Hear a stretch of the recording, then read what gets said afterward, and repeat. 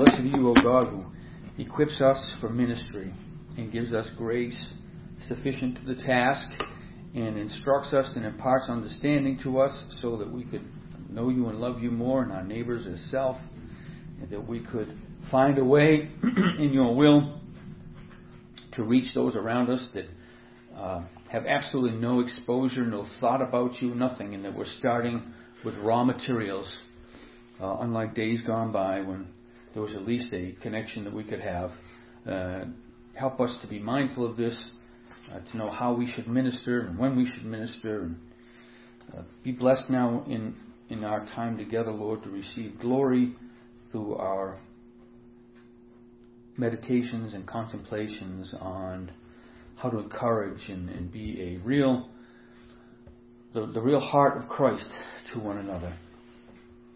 It is His honor we seek this morning. Amen. So donuts and coffee in the back.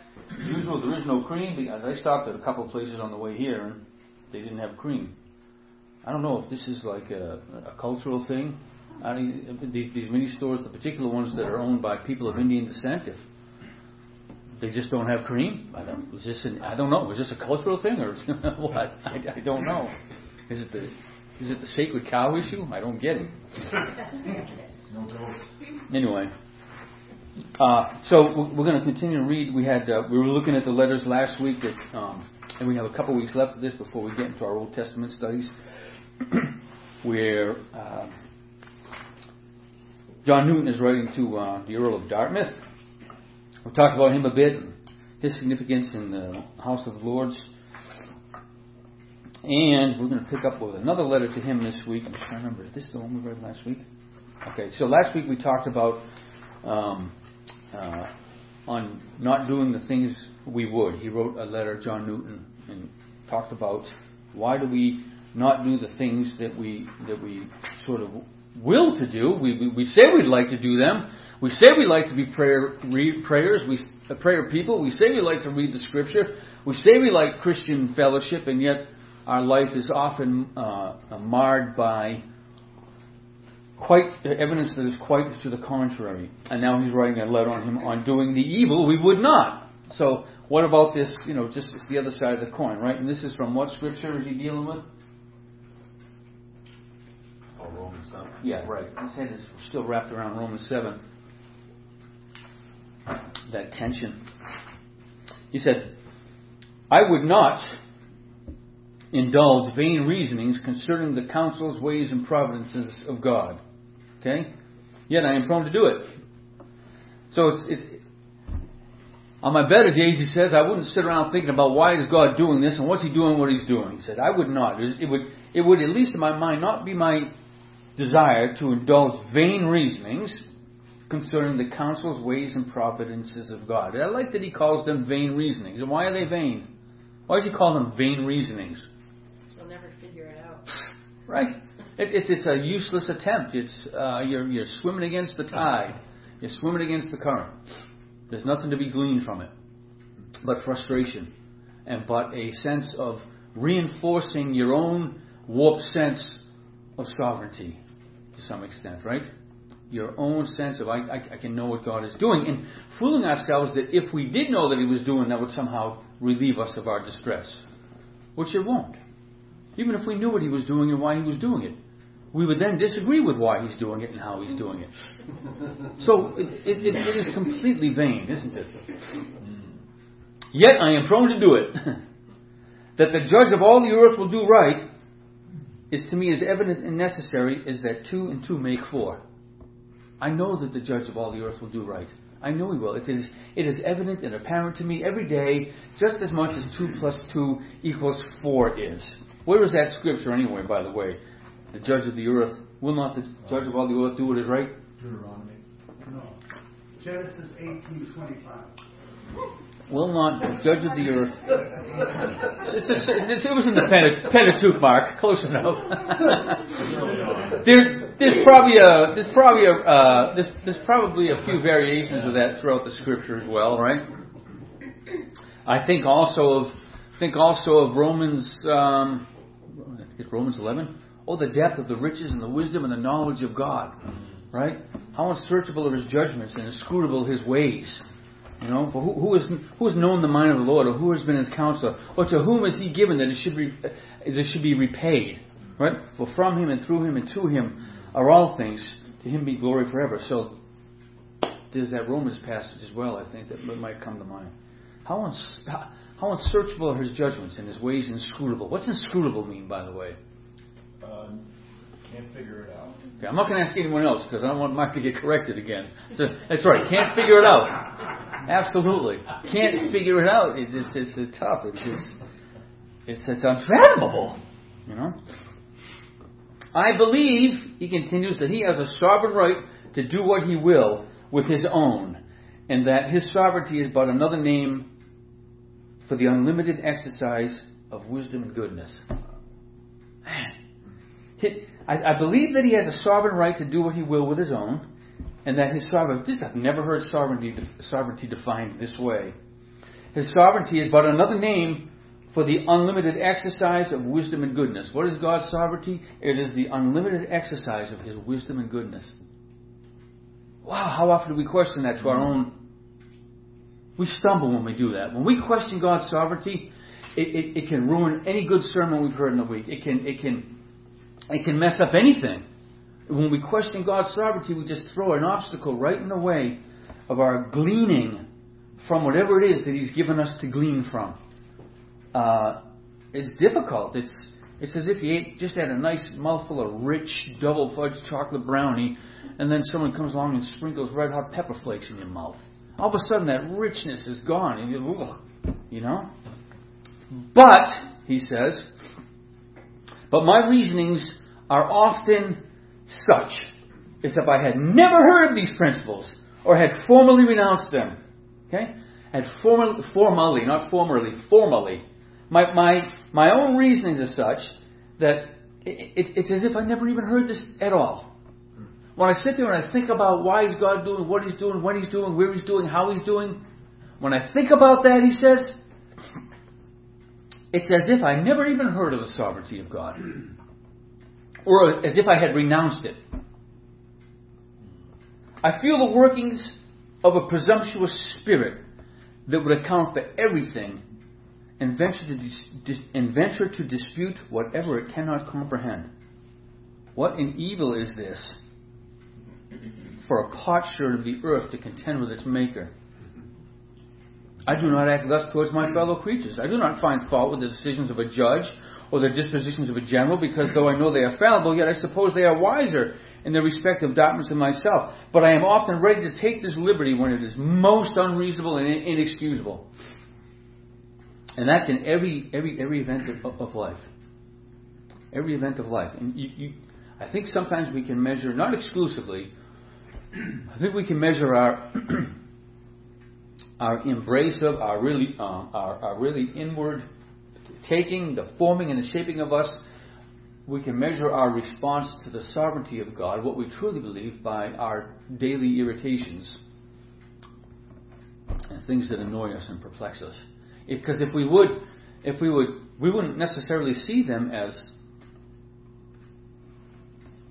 thinking God should do otherwise.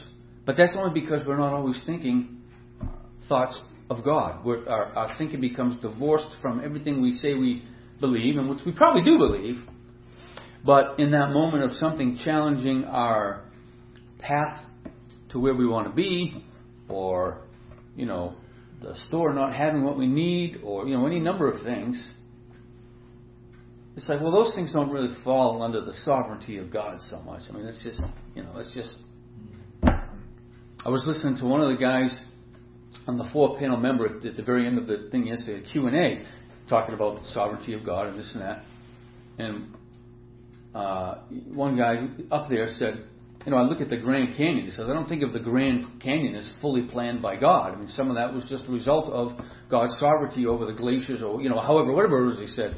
But Vern Poitras, this other guy was who's older, and he's 76. This other guy was probably not even 40. And I said, here's the difference of 37 years of additional ministry and saturating yourself in the ways of God. He said, well, I wouldn't want to dismiss the beauty that's in that, because that beauty is certainly decreed by God. That thing that takes my breath away in the canyon, So we do find ourselves at times sometimes, I think one of the reasons why this is additionally helpful is to me, and perhaps to you as well, is maybe we can look at our lives a little bit and say, what am I considering to be under God's sovereignty and what am I not considering to be under His sovereignty? Because even if He's the God of primary causes, He's also the God of secondary causes. Oh, there are secondary causes of things that take place without getting too philosophical on you, but there is no secondary cause without a primary cause. So even the secondary causes in their sort of administrations are the result of God's primary movement. I was so tempted. When you go to these conferences in the bookstores, like Westminster Theological Bookstore was there because they're the ones that sponsored this particular event at this church, which was outstanding. What a church. And the books are typically when they're like 30, 40, 50% off. And so I bought a couple, and I wouldn't put my wallet in the car so I wouldn't buy any more. Till break time when I went up to my car to get my wallet. So I did that like 3 times. Right? I did. But one book I didn't buy, and I'm maybe going to get at some point because it was like 40% off, was a book that Piper wrote back in 2020 called Providence.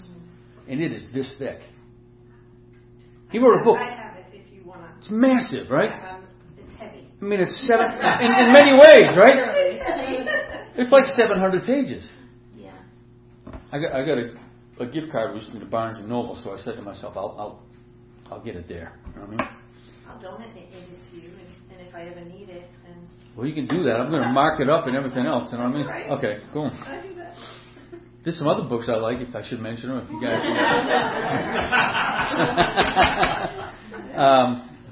Because I thought, wow, you can write 700 pages, on Providence.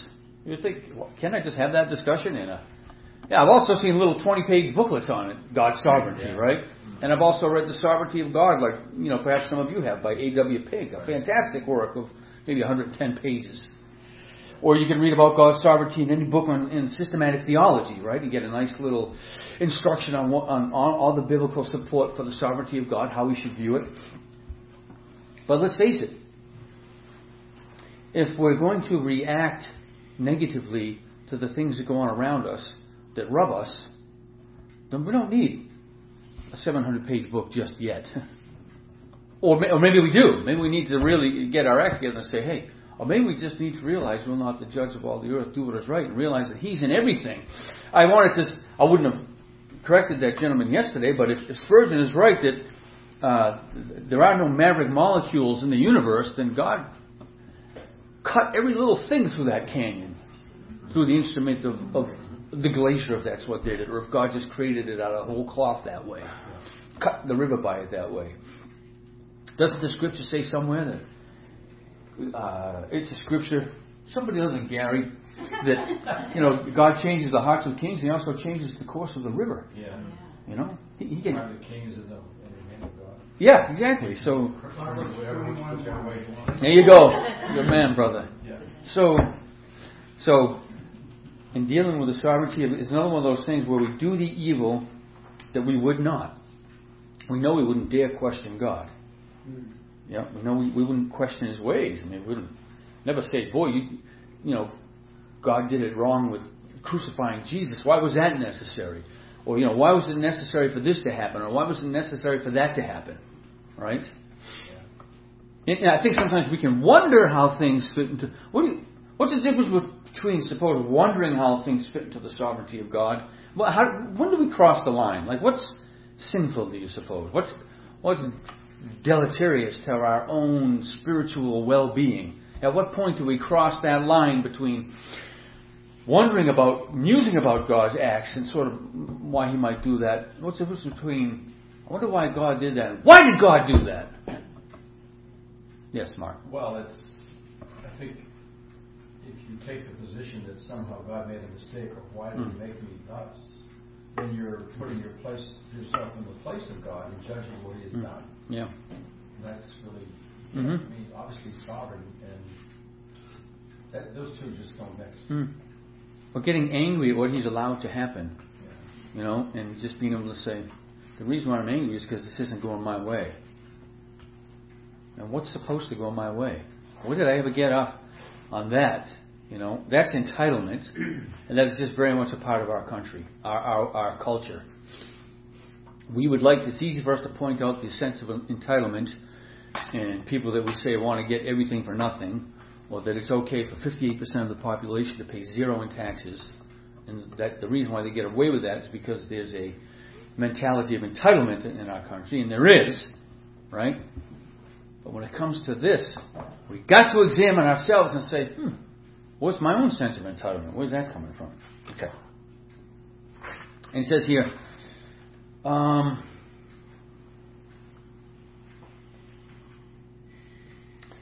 this is interesting. So he would never, in a sense, what he's getting at here is, he would never, in theory, think that there's anything but the grace of God that's responsible for his regeneration, his sanctification, all these things, right?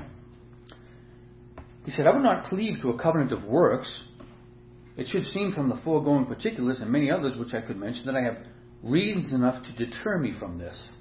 Okay? That I would never cleave to a covenant of works, that I am in what I am in part because of my own efforts as well, mixed with God, that synergism instead of, that monergistic salvation. He says, and I fear that some part of my striving against sin and my desires after an increase of sanctification arise from a secret wish that I might not be so absolutely and entirely indebted to him. Wow. That's, he senses that in himself. He said, this, my Lord, is only a faint sketch of my heart, but it is taken from the life.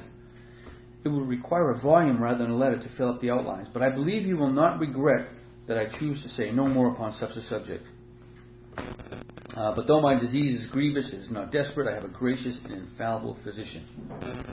And so he has this sense of, where did that come from? Where did he sees that in himself?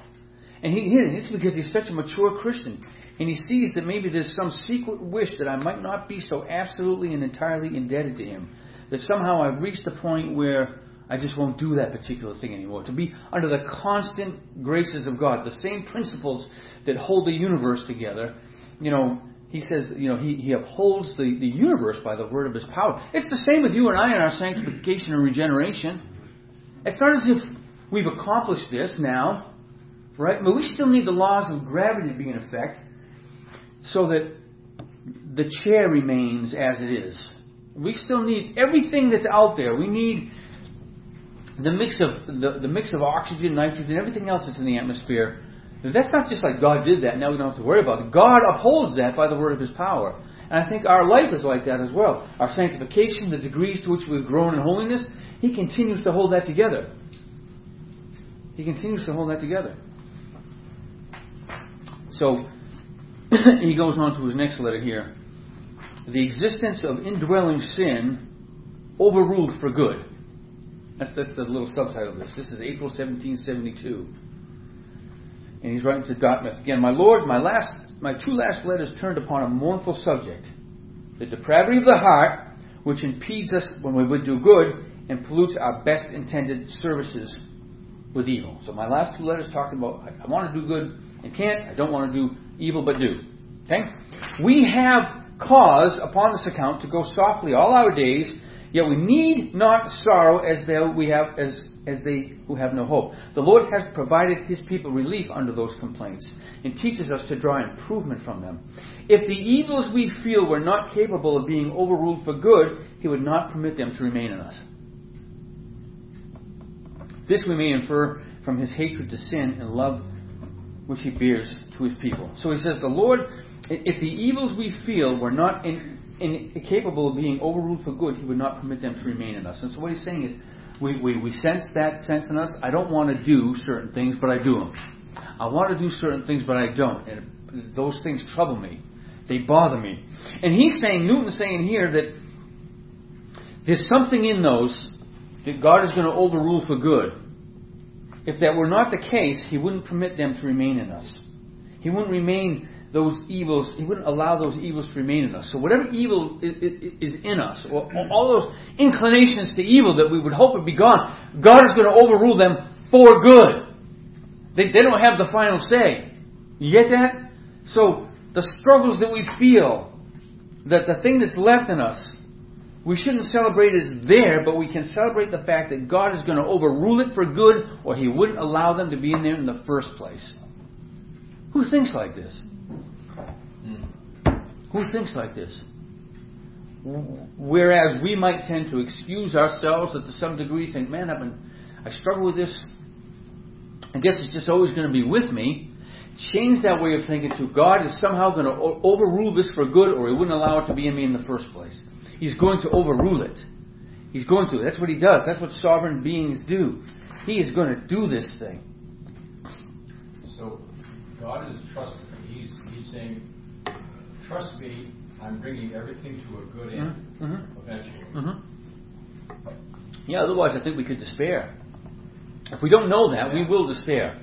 It would be easy to despair over certain things in ourselves for various reasons, or others. We should remember this when it comes to others as well. Well, that's Romans 8, right? Yes.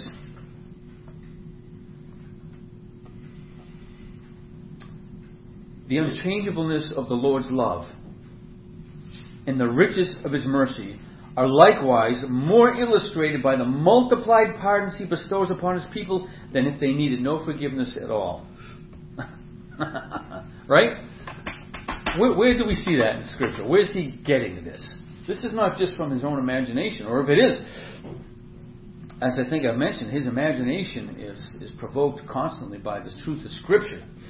He says, the unchangeableness of the Lord's love, and I understand his language can be a little bit difficult, and the riches of His mercy are likewise more illustrated by the multiplied pardons He bestows upon His people than if they needed no forgiveness at all. We see God's love, His mercy towards us, in the multiplicity of the pardons that we have. We see His love and mercy more than if we needed no forgiveness at all. Where's He getting that from, you suppose? Do you agree with it? Or if you disagree with it, okay, think about Jesus. Think about the woman washing His feet with her tears. What was going on in that setting? Do you recall? When did that take place? The one in Luke? Yeah, I think it's Luke. Yep, I don't think it's anywhere else either. So yeah. It's different than the other three, but she was a prostitute. Yeah, right. In whose house was He at? What was going on? So, I'm sorry. Lazarus.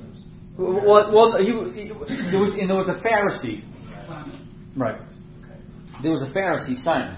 He was at his house. He was at Simon the Pharisee's house, and he said, and Jesus knew their thoughts, that if this man were a prophet, he would know that this woman is a sinner. And Jesus like, Simon, I've got something to say to you. When I came, you didn't even extend me the courtesy of washing my feet. And that was, you do that for everyone that comes into your home in that setting. There was a place set up as soon as you came in the house. The lowest servant, at least, would wash your feet. Somebody in the house would wash your feet. That was a courtesy extended.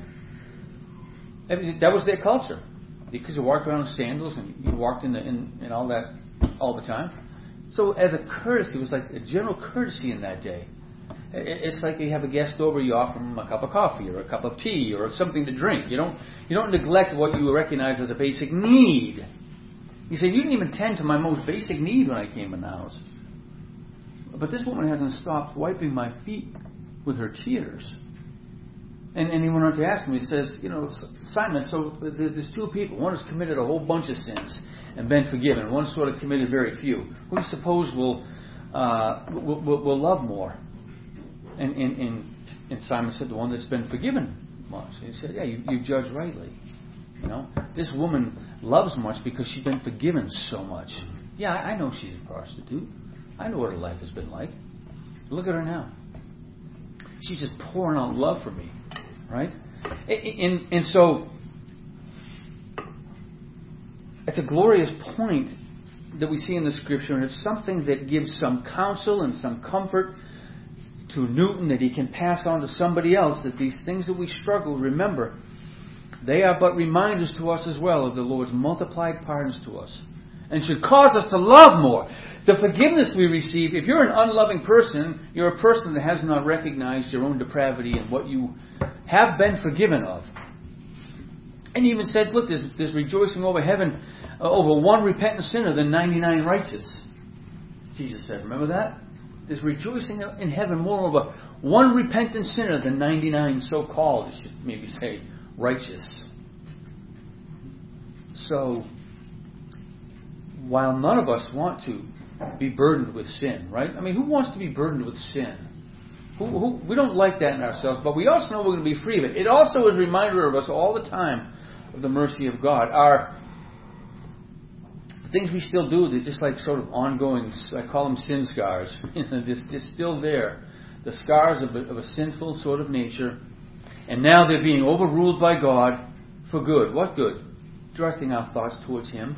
The very things that were an exercise and the byproduct of our not thinking about God at all, our sin, right? We sinned because we lived a life of sin because we had no thoughts about God. He wasn't down our mind. He wasn't in our heart. And that's why we sinned. And now we see when we sin that completely changes our thinking to think about, look at what love and mercy have been bestowed upon me. If we sin, we have an advocate with the Father, Jesus Christ the righteous. He continues, further, a spirit of humiliation, which is both the strength and beauty of our profession, is greatly promoted by our feeling, as well as reading, that when we do good, evil is present with us. This should humble us, in other words. A spirit of humiliation, which is the strength and beauty of our profession. Humility is a great attribute, isn't it? Humility is the thing that we all need most. Moses was commended for his humility. There was never a more humble man. Except for that one old whack at the rock, right? The strength and beauty of our profession is greatly promoted by our feeling, as well as reading, that when we would do good, evil is present with us. We should remember that always. When we desire to do good, evil is present with us. Let's not forget that. And that'll keep us humble.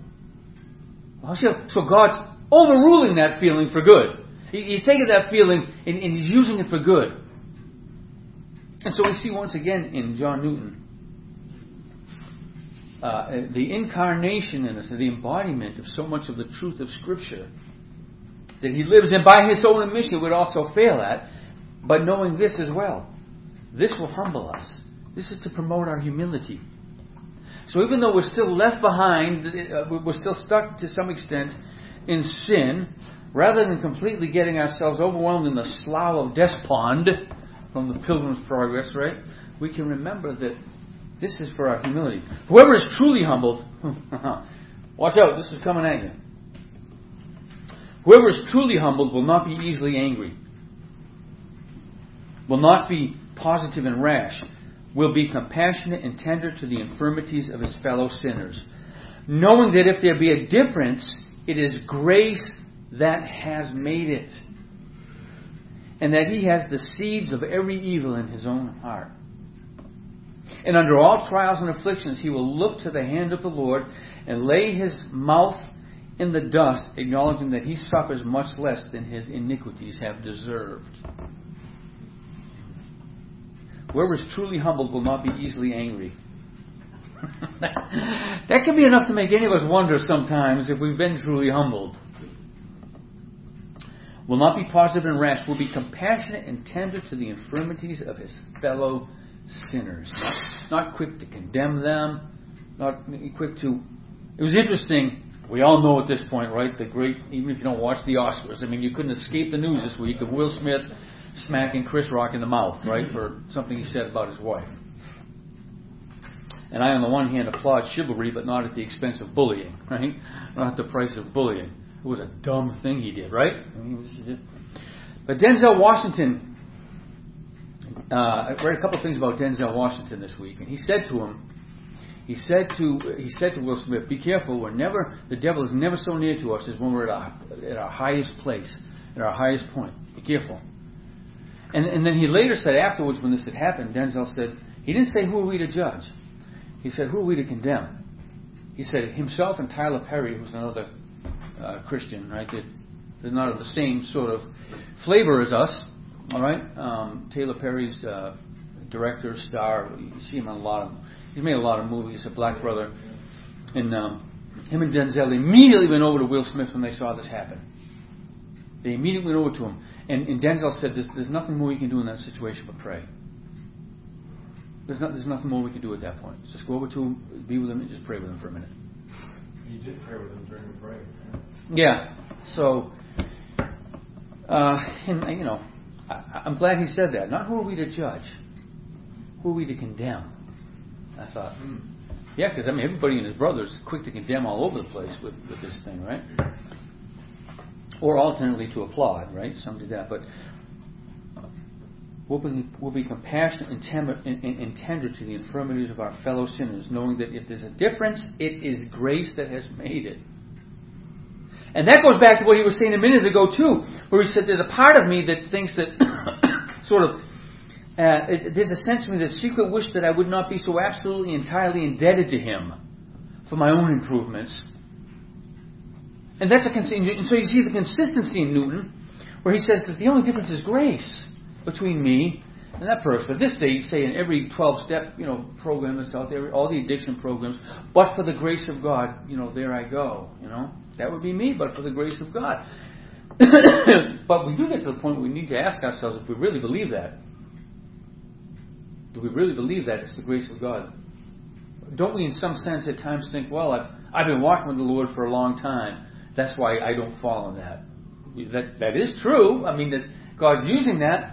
Again, the whole primary, secondary cause thing, but Newton really has his finger on the pulse of grace in avoiding the dangers of sort of self-righteousness.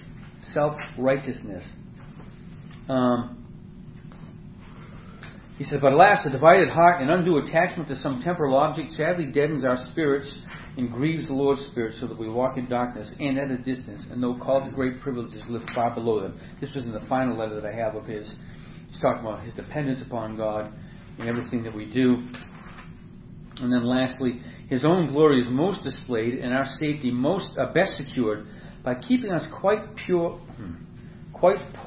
and empty in ourselves, and supplying us from one minute to another according to our needs. So he's talking about some of the physical things of that.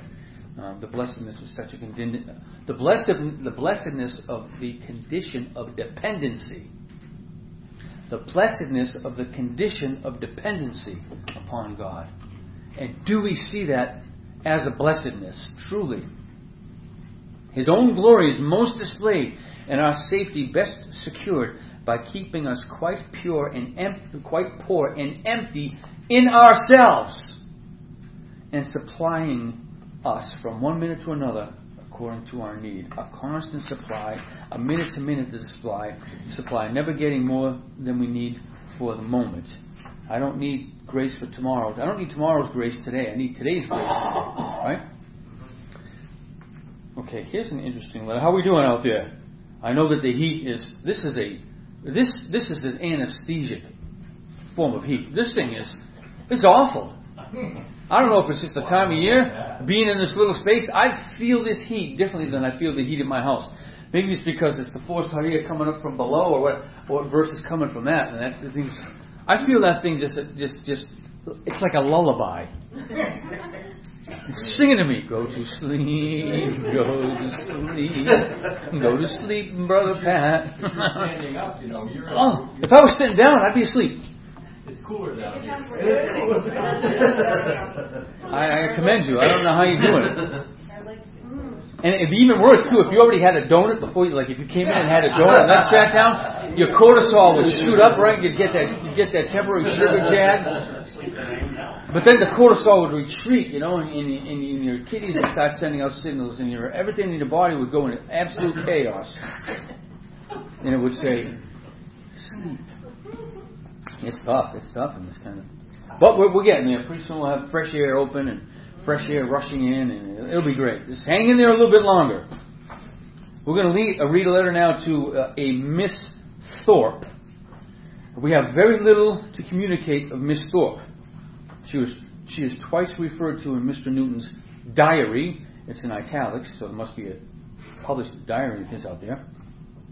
Once while he was in London, previous to his residence at Liverpool, and again in the latter place when he gives thanks to God that one so unworthy as he was made the instrument of good to another.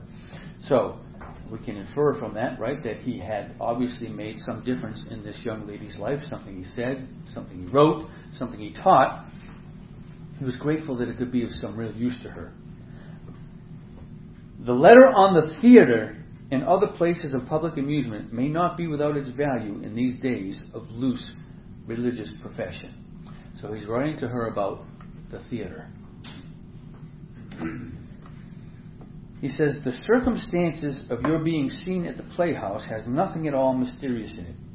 As you say, you have not been there these 6 or 7 years. It was neither more nor less than a mistake. In other words, somebody saw it. I heard that you had been there within these 2 years. I am glad to find I was misinformed. So I had heard that you were seen at the playhouse. I had heard that you were seen at the playhouse. I was glad that's not the case. For though I am persuaded that a few who know better what to do with themselves are, for want of consideration, drawn in to expose themselves in such places, yet I am well satisfied that if there is any practice in this land, sinful attendance on the playhouse is properly and eminently so.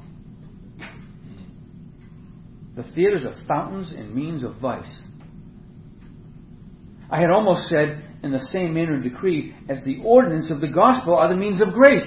So to the same extent that the gospel and the ordinances are the means of grace, so too is the theater the means of promoting vice and sin in our land. And I can hardly think there was a Christian upon earth who would dare to be seen there if the nature and effects of the theater were properly set before him. So if whatever was going on, I tried to look this up a little bit. I couldn't find much because all you find is stuff written by, actors and poets and historians that laud what went on in the theater and the quality of the actors of the day. So I don't know what was going on in the public theaters at that time. I mean, you make it sound like the way he's talking about it, you would think it was pretty bad. Whatever it was.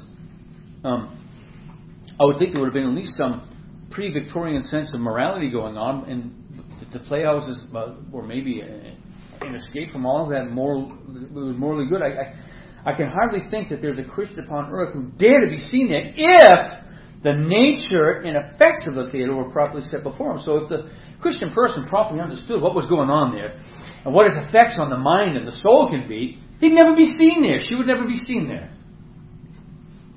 Now, that hits home to some extent. I mean, there are things I've decided I just can't watch.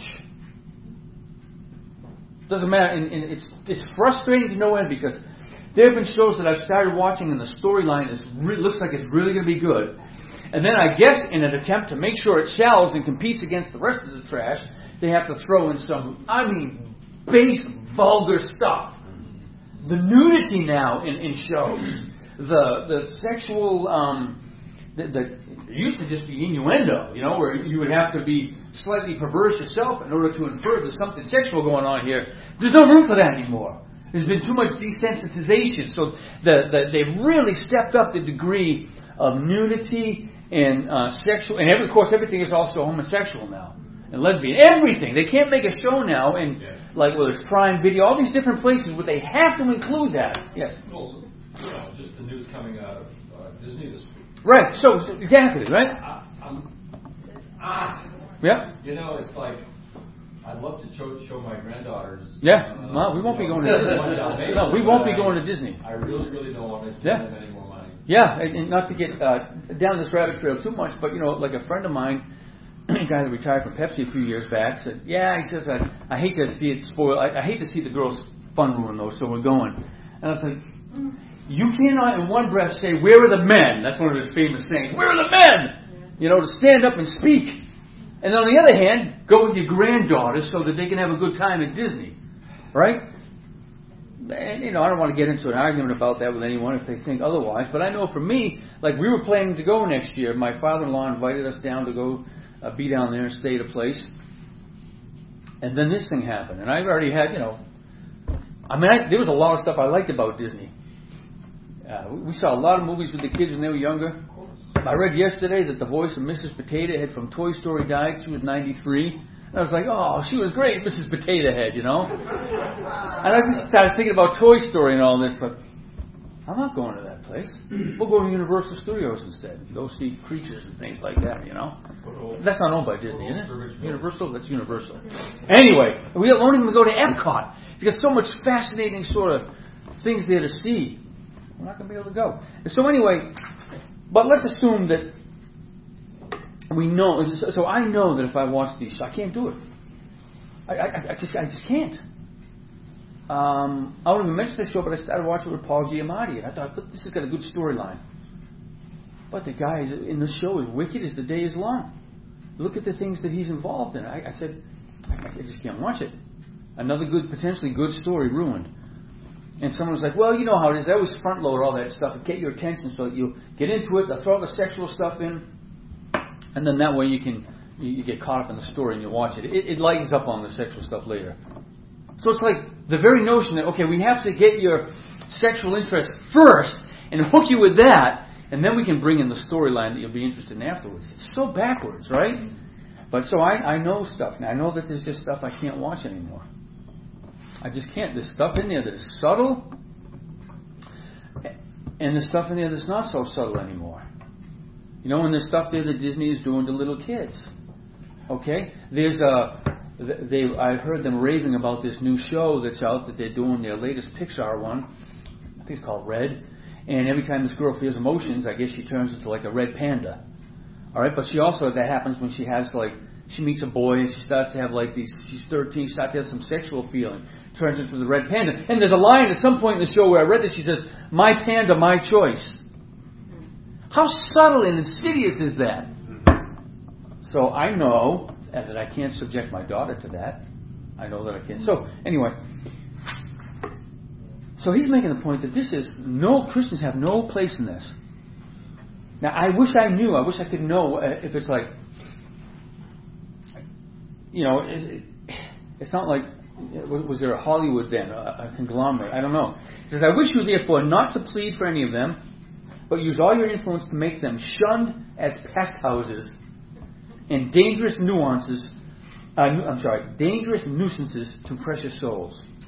Especially if you... I think Eric Matraxis' book on Wilberforce goes into a little bit of the degradation of English society. Oh, cool. At this particular point in time. He was there, by the way. He was at the conference that I was at. There were a lot more things in slavery that he was fighting. And some of it was this kind of degradation of English society. And I think I don't recall any clear statements, but it's very clear that he was fighting those kinds. He's an interesting guy, Eric Metaxas. He was he interviewed.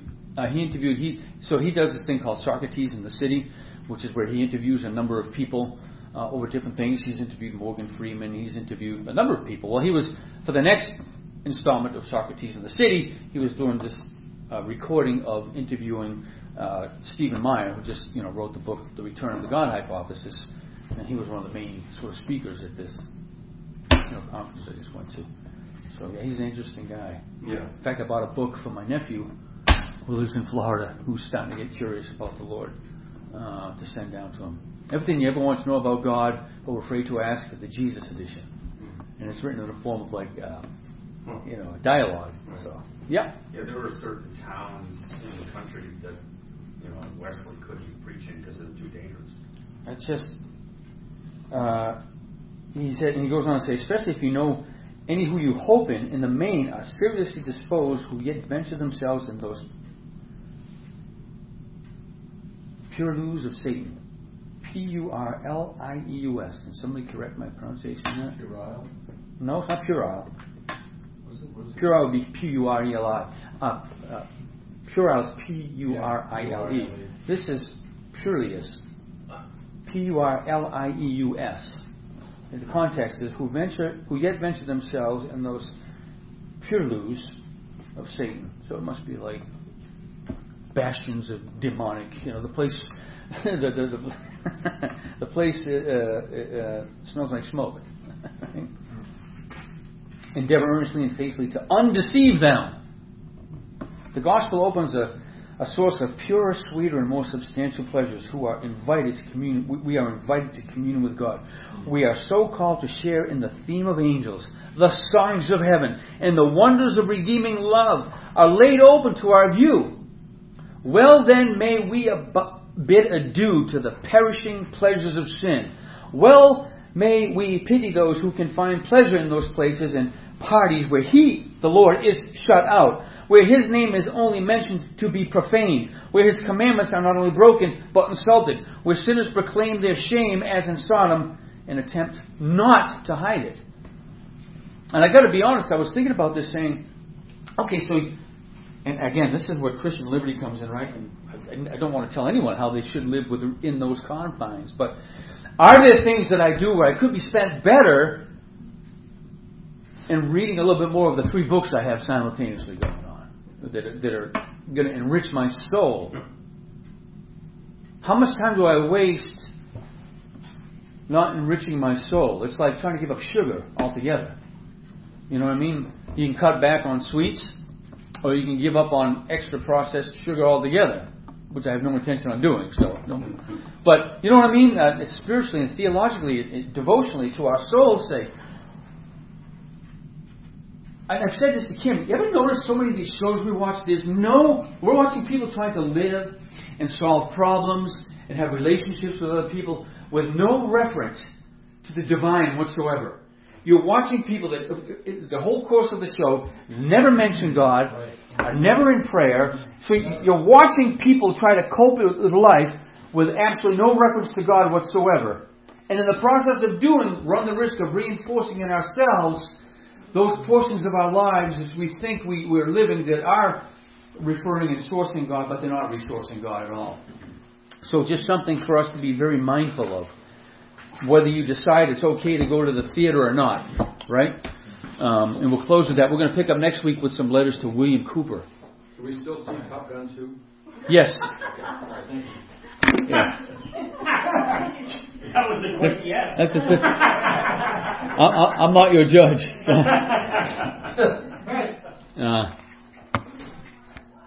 But you can't watch Miley Cyrus's latest video.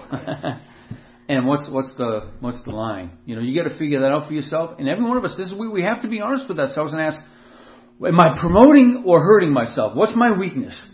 If I know I have a tendency to lustful thoughts, then why are you going to watch something that is going to trigger that? If I know that I am tempted to whatever, why am I going to watch something that's going to reinforce that? Why do I deceive myself to think I'm strong enough to bear up when the Lord has given me a better way out?